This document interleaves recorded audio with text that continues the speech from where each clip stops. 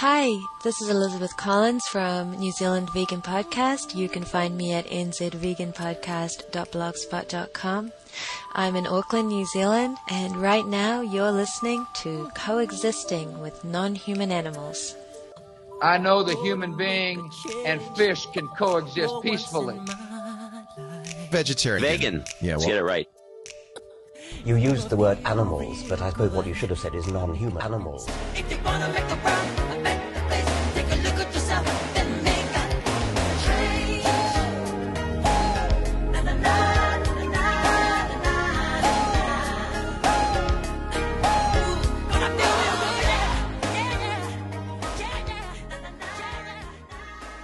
Hello and welcome to episode 15 of Coexisting with Non-Human Animals. Violence.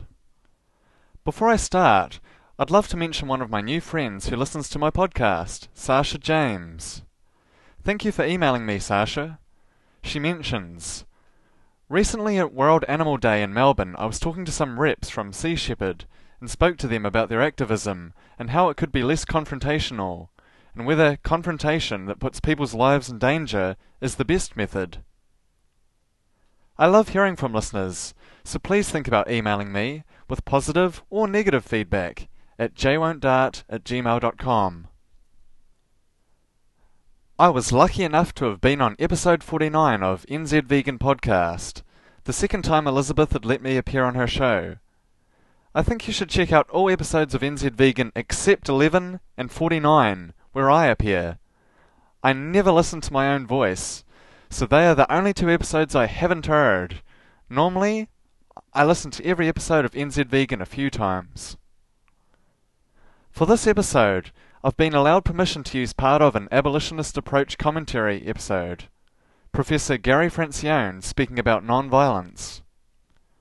I've never met Professor Francione. We have never spoken except when he replied to a tweet of mine, which was pretty cool. I took a screenshot of his reply. Professor Francione in no way lends support to my podcast. Whatever I say on here is my own little opinion, and any clips of him I use are left in context. I'm making it clear that what he says is not directed at anything I've asked him. I'm linking to the full abolitionist approach commentary episode, and I urge you to listen to the full article. I think that violence is inherently immoral. In many ways, I have views that are similar to those of Gandhi, King, and others. I think that there's a problem which is inherent in the use of violence, and I think that the problems that we face in the world are all problems of violence. And I do not think that violence is going to form any part of the solution to those problems. Indeed, I think that the only morally acceptable response is nonviolence. However, I am aware that many of you disagree with that. And many of you think that, at least in some circumstances, violence can be justified, and that's fine. We don't have to resolve the issue today of the ultimate moral status of violence or the philosophical arguments in favor or against nonviolence. We don't have to discuss those issues today. Perhaps we'll do that in some future podcasts. What I want to do is suggest to you that even if you believe that violence is justified in some circumstances, I suggest to you it makes absolutely no sense to promote violence in the context of the struggle for animal rights. Absolutely none. And there are practical reasons that don't require that you agree with me on the philosophical issue, the basic philosophical issue. Let me give you just one or two of the arguments that I think are quite compelling in terms of opposing violence in the struggle for animal rights. The first argument is, if violence is justified, who is the appropriate target of that violence? I would like to suggest that the issue that is raised in this context is similar to the issue that's raised when we are talking about animal welfare, and we have the animal welfare people telling us that, well, what we've got to do is go after the institutional users of animals, and we've got to try to affect supply and, through welfare reform. And I've been arguing that the problem is demand. The problem is not the institutional users. It's not a question of regulating the institutional users. We're never going to be able to regulate them in any significant ways anyway because of the economic status of animals as chattel property. But the problem is we the consumers who demand these products. If we didn't demand them, the institutional users would not be providing them. The same argument applies in this context. The very same argument applies. It makes no sense to say, well, we think we should use violence against institutional animal users. What are they doing except responding to a demand that we create? If we're going to be moral, if we're going to think morally about this, we've got to treat similar cases similarly. And I just don't see how institutional animal users are any more culpable than those of us who are demanding the products. And that's the overwhelming number of us. So the idea that, well, going after institutional users is going to somehow make a difference is just wrong. First of all, they're not doing anything that is morally different from what we are doing when we demand these products. And secondly, even if you succeed in shutting down one institutional user, as long as the demand is there, that demand is going to be picked up by another institutional user. So this just doesn't make any practical sense. Moreover, acts of violence have no cultural meaning in a society. It's not that people are looking at these acts of violence and saying, oh, well, yes, maybe I now need to think about animal rights. There's nothing educational about these events because there is no cultural context in which people can understand them. Okay? It's not like when we were dealing with race-based slavery in the United States. Again, I'm not saying that violence is ever justified, but we don't have to discuss the issue of whether it's ever justified. I'm saying that in the context of American race-based slavery, there was a lot of opposition to it, an enormous amount of opposition to it. There was a lot of opposition to slavery right from the beginning. It was never a completely accepted institution, even in the South. I mean, it was a controversial institution. And what I'm suggesting is that to the extent that there were acts of violence in the context of slavery, those acts had cultural meaning. They existed within a cultural context in which there was a lot of opposition to slavery, and so those events had some cultural meaning. Violent actions undertaken on behalf or supposedly on behalf of animals, those acts have no cultural meaning. They don't mean anything to anybody. What they do is marginalize. They give people an excuse to dismiss and to marginalize the issue of animal exploitation, because most people are engaged in animal exploitation. Violent acts don't get them thinking because they have no context in which to perceive or interpret these acts as having any significance whatsoever, except to show that animal people are crazy, or that animal people are it's all right to put aside or dismiss the issue because the people who are promoting the issue are doing things that don't make any sense to them. If we want a peaceful world, we have to, as Gandhi said, we've got to become the change we wish to see.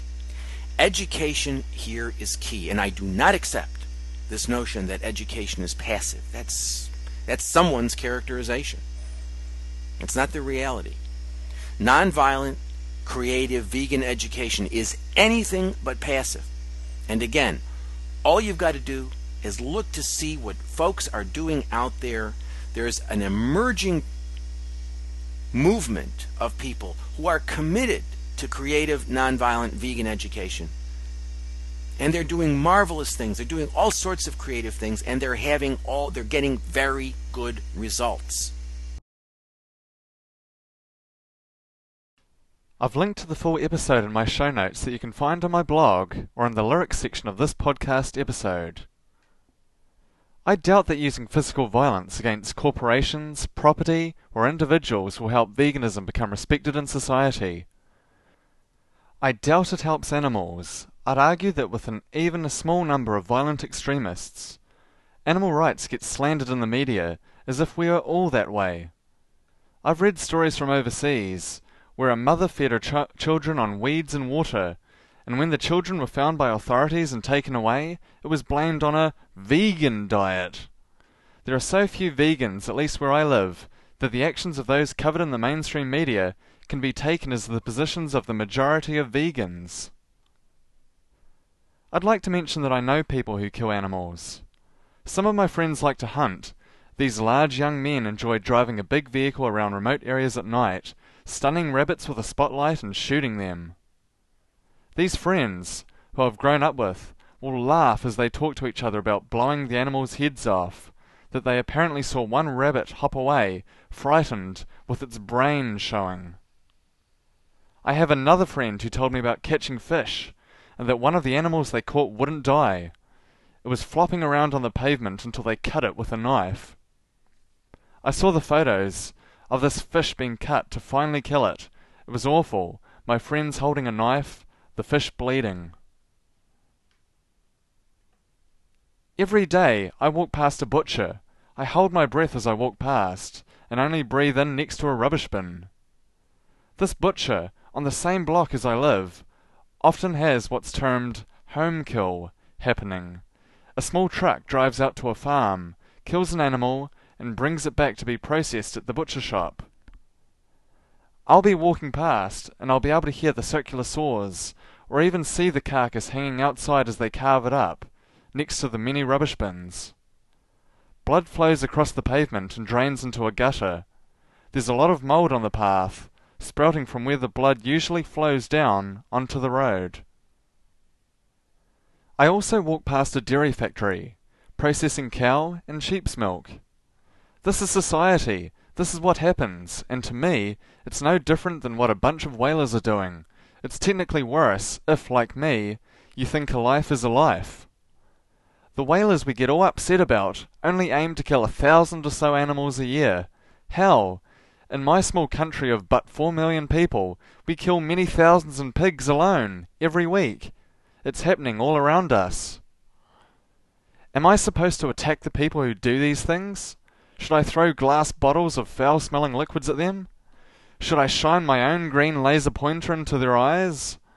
Should I protest the butcher shop and destroy the butcher's car? I don't think so. My own father worked at a slaughterhouse, a local freezing works, for about a decade. I asked him to appear on my original podcast talking about it.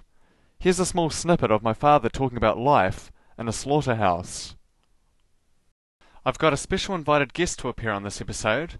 My dad, who worked for a long time at a local freezing works, slaughtering lambs. His job was to open up the sheep around the back legs. My name's Daniel Wyatt. I started out the freezing works in about 1976. I got a job there that through my father's, or an introduction of father,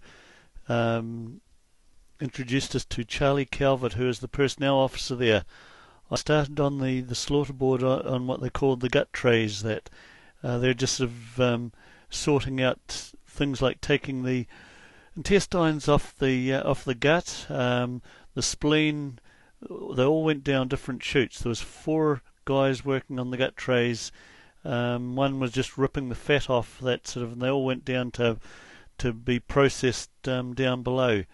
Probably worked just as like a labourer on the slaughter board for, I think it was only about 1 season, and then I applied to go on the learner butchers or slaughterman's chain, which did the next year. And because I'm left-handed, they put us on flanking, which you need to be able to do a left flank, and then another guy will do the right flank. Flanking is opening up the sort of round the hind legs, preparing it for the pelters who pull the pelts off. My father's rather proud of the work he did. He knows many of his friends from working at the works. So, my father is really no different than any of the whalers. Would you expect me to be violent towards him, to threaten his life? I have a good friend who believes in direct action, who is a family member who lives with them, who enjoys fishing. My good friend is very against the whalers, yet I don't really see a difference in killing a fish or a bunch of fish and catching a whale. Oh, I know that currently one is meant to be illegal, but really, a life is a life, is it not? My friend doesn't attack the family member who likes killing fish, though. They wouldn't ram his car, or blind him with lasers, or throw stink bombs at him. Animal use is all around us. Being violent, making threats and pulling stunts for media attention hasn't helped us. We need to seem credible, and not as a bunch of people who have escaped from a lunatic asylum. For the blood and guts images that some people like to use, everyone knows where meat comes from. They know that chicken was until recently a chicken. I read a history of a local freezing works. The title of the book was A Cut Above. During one of the strikes, slaughtermen took sheep into the centre of my city and let them loose on the main street. The police couldn't control the animals, there were too many. Eventually, the slaughtermen took the animals to a public place and killed the animals publicly, with TV cameras recording. It's not like the freezing works hides the fact they kill animals.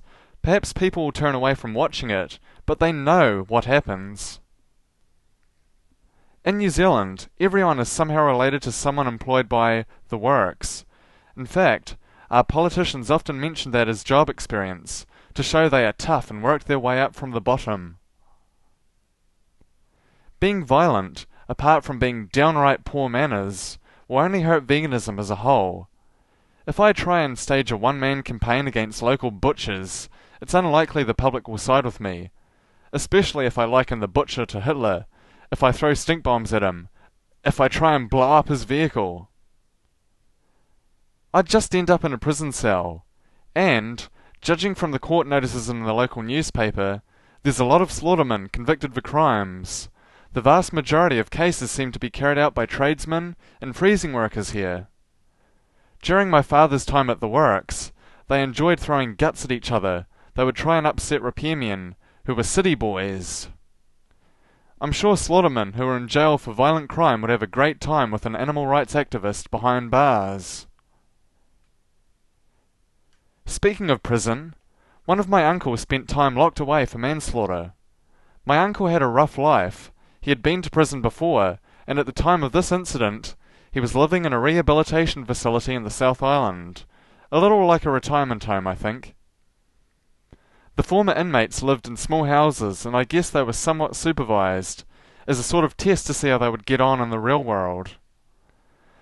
I think they were allowed to drive. I think they were pretty much independent. They just happened to live in this area, with other similar people. Once, my uncle got in a fight with a mentally unstable older man. Apparently, the man attacked my uncle, and in the scuffle, my uncle pushed him down to the ground. From memory, I believe the man died from a heart attack or a seizure. I was never told much. My family treated me as if I were too young to understand. My uncle didn't set off any explosives. He didn't ram the man's vehicle. He didn't shine lasers in his eyes or throw stink bombs at him. He basically pushed the guy away and the man died. I don't remember how long my uncle spent in jail. A few years. I asked him, a few years after he got out, what it was like in prison, and he seemed to have enjoyed himself. I'm not sure if that's the right term, but at least afterwards he could laugh about it. He remembers the inmates making jokes about how stupid the wardens were. He remembers working in the prison workshop, making a couple bucks a week, stamping out crappy furniture for a large, overpriced Australasian retail chain. A few years later, my uncle lost his long-time battle with cancer, and he died. I remember when I was about 7, and one of my grandfathers died, essentially from smoking. I was sick with the measles before he died. I couldn't go and see him at the hospital.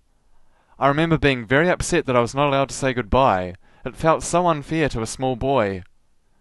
I waited in the car, and my grandfather appeared above me in one of the large windows. I think he briefly waved at me, but he was so far above the ground, and I could barely make him out. I realized it was him, of course, but it felt so distant, not being able to say goodbye. My mother had brought me a Thunderbirds toy, Lady Penelope's pink Rolls Royce. I have it on my desk now as I record this. She had gotten this for me to make up for not being able to say goodbye to my grandfather. I held this toy while I waited in the car. Let's say the car cost $10, $20. It's not equal to being able to say goodbye to a loved one. I remember promising my grandfather's body at his funeral that I would never smoke. When I saw my uncle last, he was in a very bad condition. He was truly skeletal. His head was a skull, and his organs were shutting down. His stomach was essentially a bag on the outside. He carried a hemp bag with this plastic stomach that looked like an IV bag. He had felt hungry for the first time in days, and his first meal had been potatoes and gravy from KFC. You could see it inside the bag. It looked gross. I never got to go to my uncle's funeral, but I decided that I'd avoid violence whenever possible. I don't want to be locked away for pushing someone. My uncle was away from his daughter's early teenage years. He died fairly soon after getting out of prison. His daughter never got to spend that time with her father. Accidents happen. Life is precious. We shouldn't go risking ours or that of others. So, what is my suggestion then? I want to end on a more positive note. Not all animal rights podcasts have special effects. I'll tell you up front, there are going to be no bells, whistles, music, or anything like that. This is not going to be entertainment. I guess it's bad form really to start off with an in-joke, but I'm going to do it anyway. And there's the bell. There's the whistle. Okay, so that bit's over and done with. I'm going to one-up Roger by playing the most advanced instrument known to man and woman alike, the diatonic harmonica. Behold!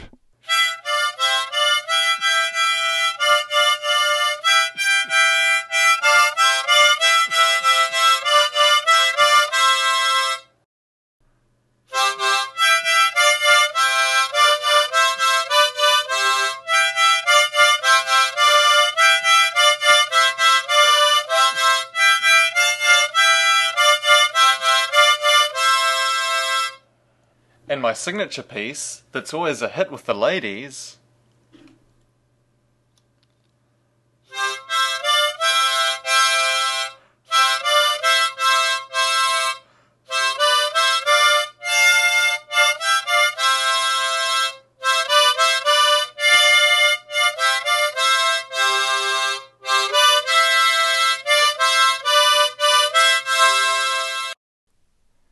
You might be saying to yourself, well, Jordan, those were some lovely songs, seemingly performed by a 5-year-old. But what did that have to do with animal rights and creative, non-violent education? Perhaps Roger would like a rematch. His vinyl collection against the musical apps on my iPhone. I'm fond of the Daft Punk themed iDaft app. It's basically buttons that you push to fire a sample from a couple Daft Punk songs.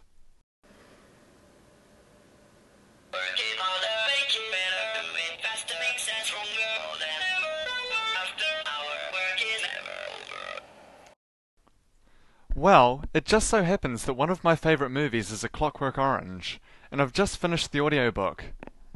I hope you are all very familiar with A Clockwork Orange, all about gangs of young teens running amok. Rape, murder, droogs, toll-chocking Gullivers. The main character Alex is certainly not vegan. He enjoys steaky wake and eggy wigs and Moloko, laced with potent drugs.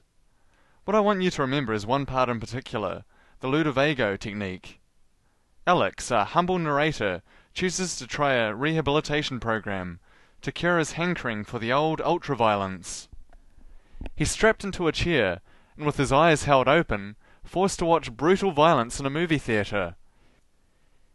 He hates it, screaming to the doctors to stop, The thing that seems to get to him the most is that classical music is played. Alex loves classical music, and especially Beethoven's Ninth. I learnt part of this at school, as Ode to Joy. It happens to be the anthem of the European Union. Whenever Alex thought of using violence, he would feel sick. Whenever he heard classical music, it would put him off using violence. I'll play it now for my friends who believe that animal rights are attained by throwing stink bombs, shining lasers in people's eyes, ramming ships, blowing up buildings and angrily confronting people who wear fur.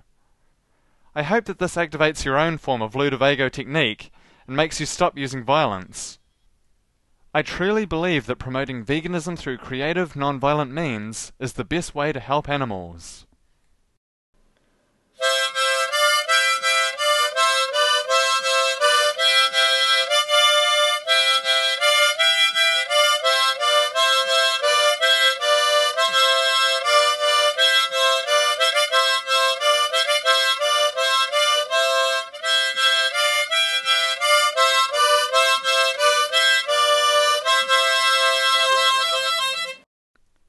I put my heart and soul into that breathtaking performance.